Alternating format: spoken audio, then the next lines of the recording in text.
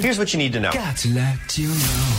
From our Gold Coast newsroom, Rob McLeod. New name for Carrara Stadium. You'll have that. And which school on the Gold Coast has topped the NAPLAN results? That's all coming up. But first up, youth crime reform for Queensland. Yeah, it's finally gone into state parliament. The state government tabling its proposed youth justice reforms.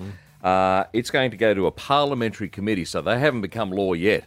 This is what the LNP have been saying. We've waited this long. Why we have to wait? But no, they want to go through it as a parliamentary committee, check everything, cross the T's, dot the I's, etc. Yeah. And it'll go to a final vote in a fortnight. Bit of gymnastics, though, backflipping and all that sort of stuff. A huge amount of backflipping from the Palaszczuk government, especially when it comes to breach of bail laws. Yeah. They were adamant that the laws didn't work. They scrapped them when they came to power, and they've basically had their hand forced by public opinion and a relentless campaign from the opposition saying, come on, it's something's got to be done. Is the government listening to its voters? The government is listening to its pollsters. Ah, okay. Perhaps. NAPLAN results are out for 2022, the Year 5 and Year 9 results. And good news for the Gold Coast, Somerset College. Mudgeeraba Somerset College topping the poll. Oh, wow. Coming number 6 statewide.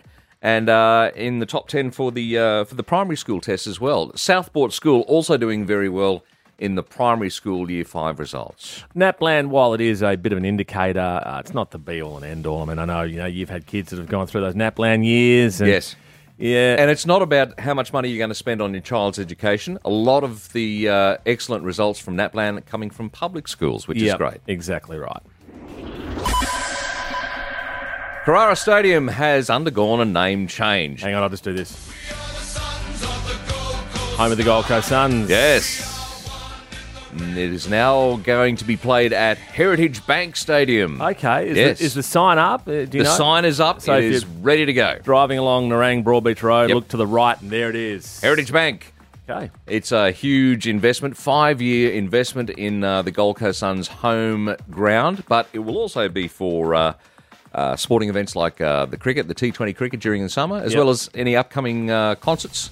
We know that Harry Styles and Pink will now be performing at Heritage Bank Stadium. And that is really important for the footy club as well. You know, some financial backing, and now we just need on-field performances. Yeah, that's right. And they often go hand in hand. Once you get the financial backing, everything is sorted out in the back room.